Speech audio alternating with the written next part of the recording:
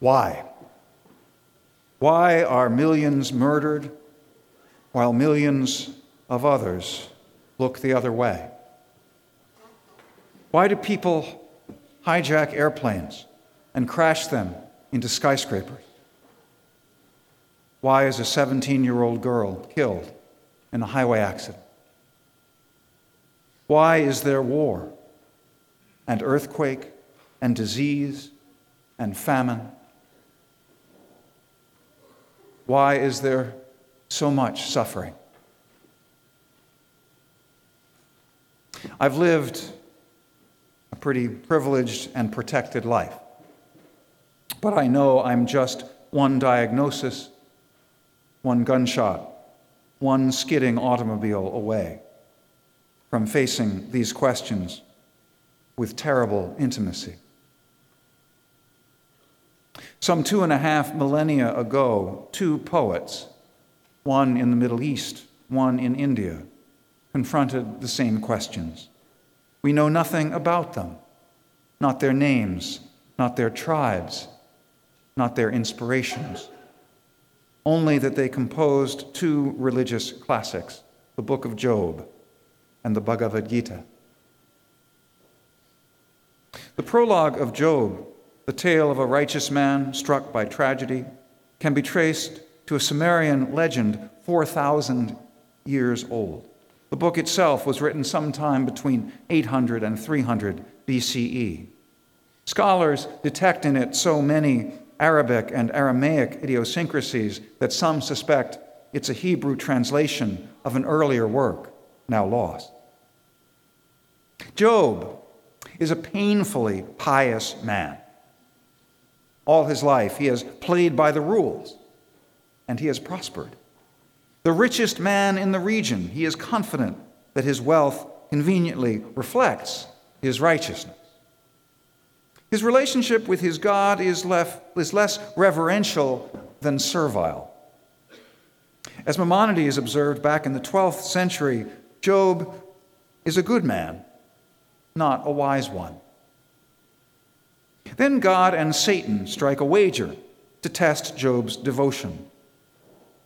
Job's children are murdered, his livestock stolen, his property taken away, his body covered with boils. 3 friends come to comfort him, sitting with him for a week in his agony without saying a word. But eventually, their patience gives out. They stop listening and start lecturing, reciting the old orthodoxy. Because Job is suffering, he must somehow have sinned. To claim otherwise is to deny the orderliness of the universe. It's bad enough to be abused by God, but this well-intentioned abuse by his friends is more than Job can bear. He rebels. He hurls defiance to the heavens in words that echo down the ages. Where is justice? Why do the wicked prosper and live to a ripe old age? The poor, like herds of cattle, wander across the plains, searching all day for food.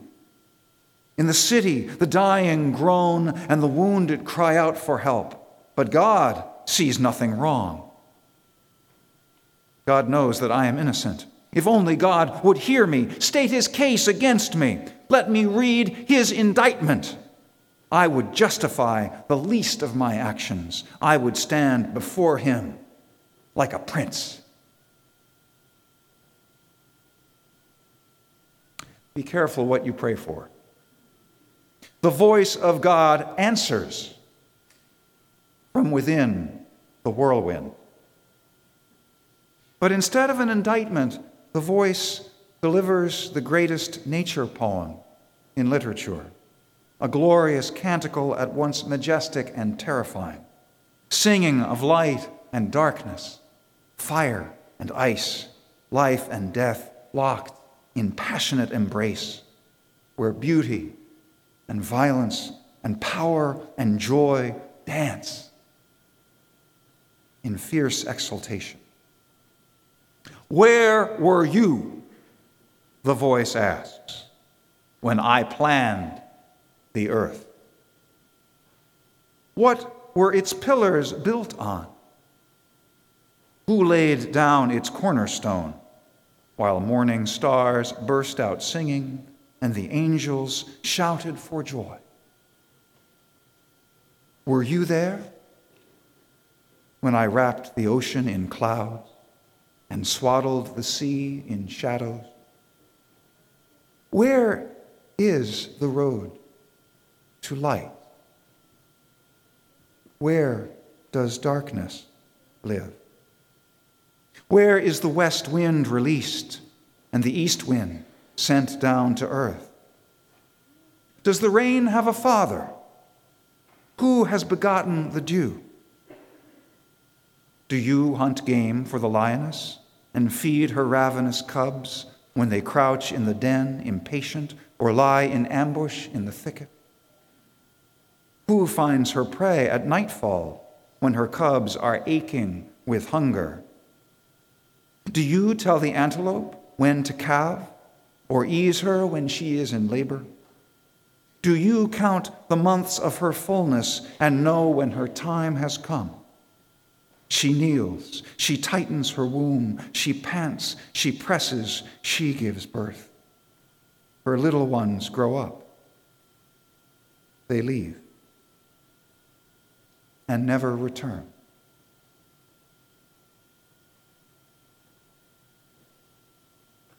Here are no domesticated vegetarian lions of the peaceable kingdom promised by first Isaiah, lying down with the lamb.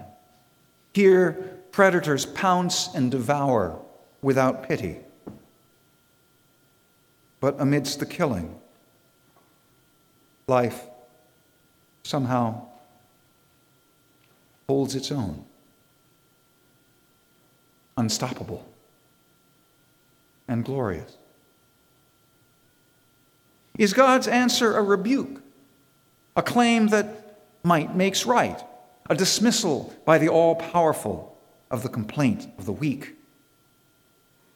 Is God just saying, do not arouse the wrath of the great and powerful Oz? If so, why should Job in the end be rewarded? God is not rebuking.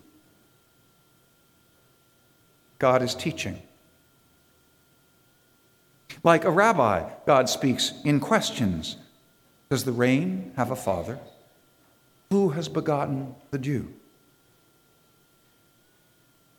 These are koans, questions that defy logic, to force the listener beyond logic into the realm of wisdom. God is not saying, what do you know? God is saying, how can you know? Some things, many things, are beyond the capacity of the human mind to grasp. To recognize its limits is not servitude, but self-knowledge. The way to wisdom, the way to understanding, the way to peace is to give up our precious concepts, our bromides about prayer and piety, our craving for control, and embrace the power, the paradox, the fierce grace of reality as it is. Job answers a changed man. I have spoken of the unspeakable and tried to grasp the infinite. I had heard of you with my ears, but now my eyes have seen you. Therefore, I will be quiet, comforted that I am dust. Therefore, I will be quiet, comforted that I am dust. That's the translation by Stephen Mitchell. The King James Version renders this verse, "Wherefore I abhor myself and repent in dust and ashes." But Mitchell, citing the original Hebrew, makes a strong case. The first verb, emas, means to reject, not despise. And there is no direct object to be found in the text. And the second verb phrase, niamti al, occurs 9 other times in the book, always meaning comfort. If Mitchell is right, Job is repentant only in the literal sense of rethinking, an appropriate reaction to having his mind blown. Job has seen the truth in all its wonder and mystery, and he bows to it in awe and willing surrender, not submission. For he is part of it too, the dust of humanity, humus, humility, commingling with the dust of the cosmos. After all he's been through, Job knows less but feels more. He's been transformed from pietist to mystic, from one who believes in God to one who has conversed with the ultimate. In the end, God returns Job to a vibrant, interdependent universe. Job is now in right relationship with God, who accepts his prayer, with his family who flock around him to celebrate, and with creation itself. He and his wife have 10 more children, and this time Job notably gives a share of his estate to his daughters as well as his sons. His daughters are beautiful, the story goes, but we understand that this beauty is not personal to them, but emblematic of the beauty of Job's family life. Like the Navajo, Job now has beauty before him, beauty behind him, beauty above him, beauty all around him. He lives to see his grandchildren and great-grandchildren and dies a very old man.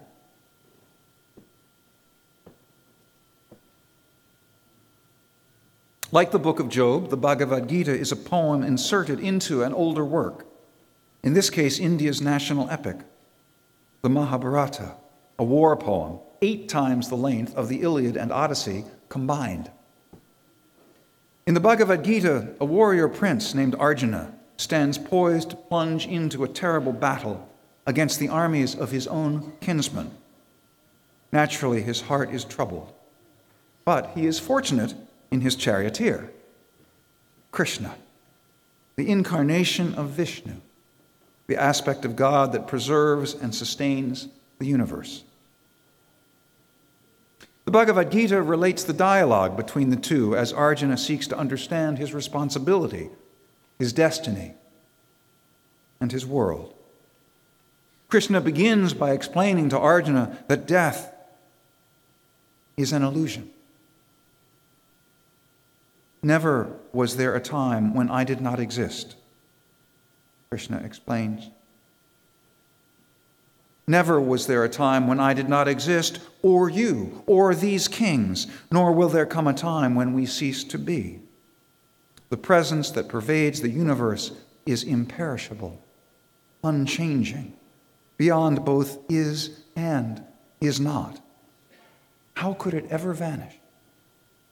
These bodies come to an end, but that vast embodied self, the Atman, is ageless, fathomless, eternal.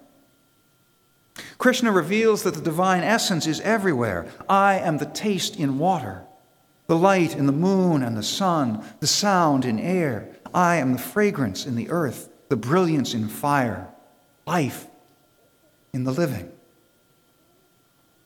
Indeed, Krishna is inseparable from Arjuna himself and from every being. Atman, human consciousness or soul, is also Brahman, the transcendent God. I am the self, Arjuna, seated in the heart of all beings. I am the beginning and the lifespan of beings and their end as well. Arjuna listens carefully to these teachings and says he understands them, but he wants more. I want to see for myself the splendor of your ultimate form. If you think I am strong enough, worthy enough to endure it, grant me now, Lord, a vision of your vast, imperishable self. Be careful what you pray for.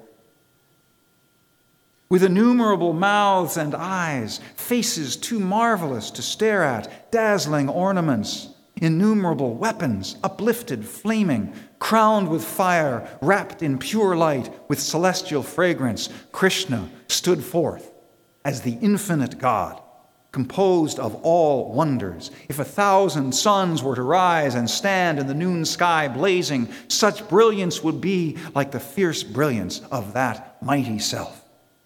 Arjuna saw the whole universe enfolded with its countless billions of life forms gathered together in the body of the God of gods. Breathless, Arjuna exclaims, I see you.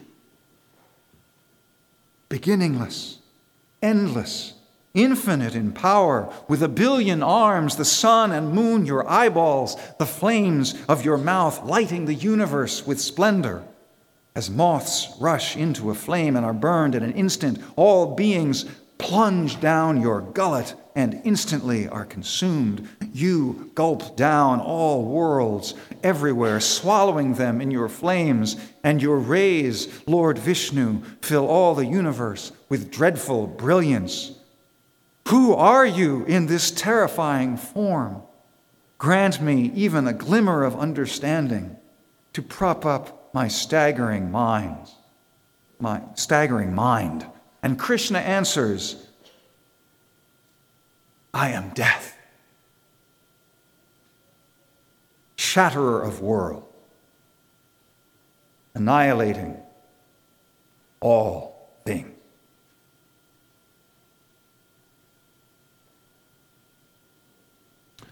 At 5:30 in the morning, July 16, 1945, on a stretch of desert near Alamogordo, New Mexico, the United States detonated the first atomic bomb.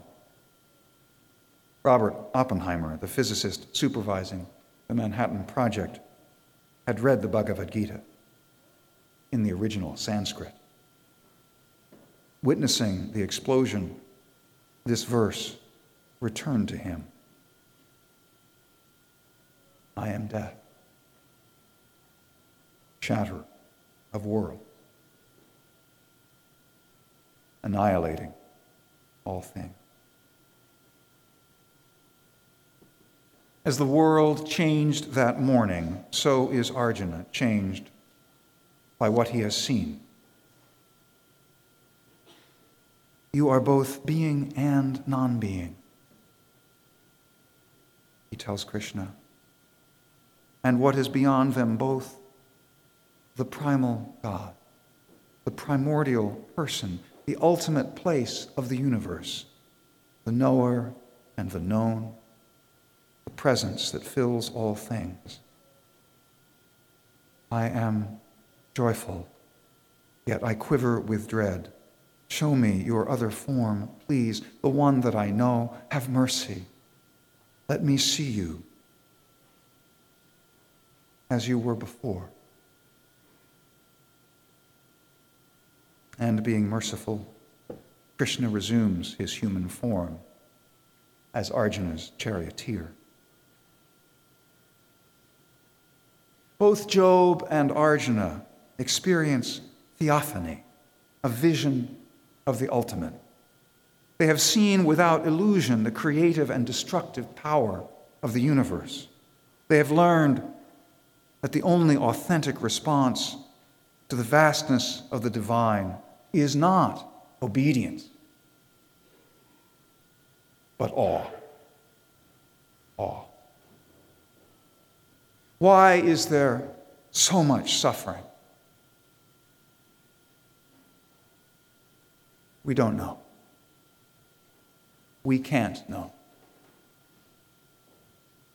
We know only that life and death, creation and destruction, good and evil, merge and diverge in an eternal counterpoint of unutterable power and grace. All we can do is live our lives with courage and love. Dust we are, but stardust too, and divinity dwells in our hearts.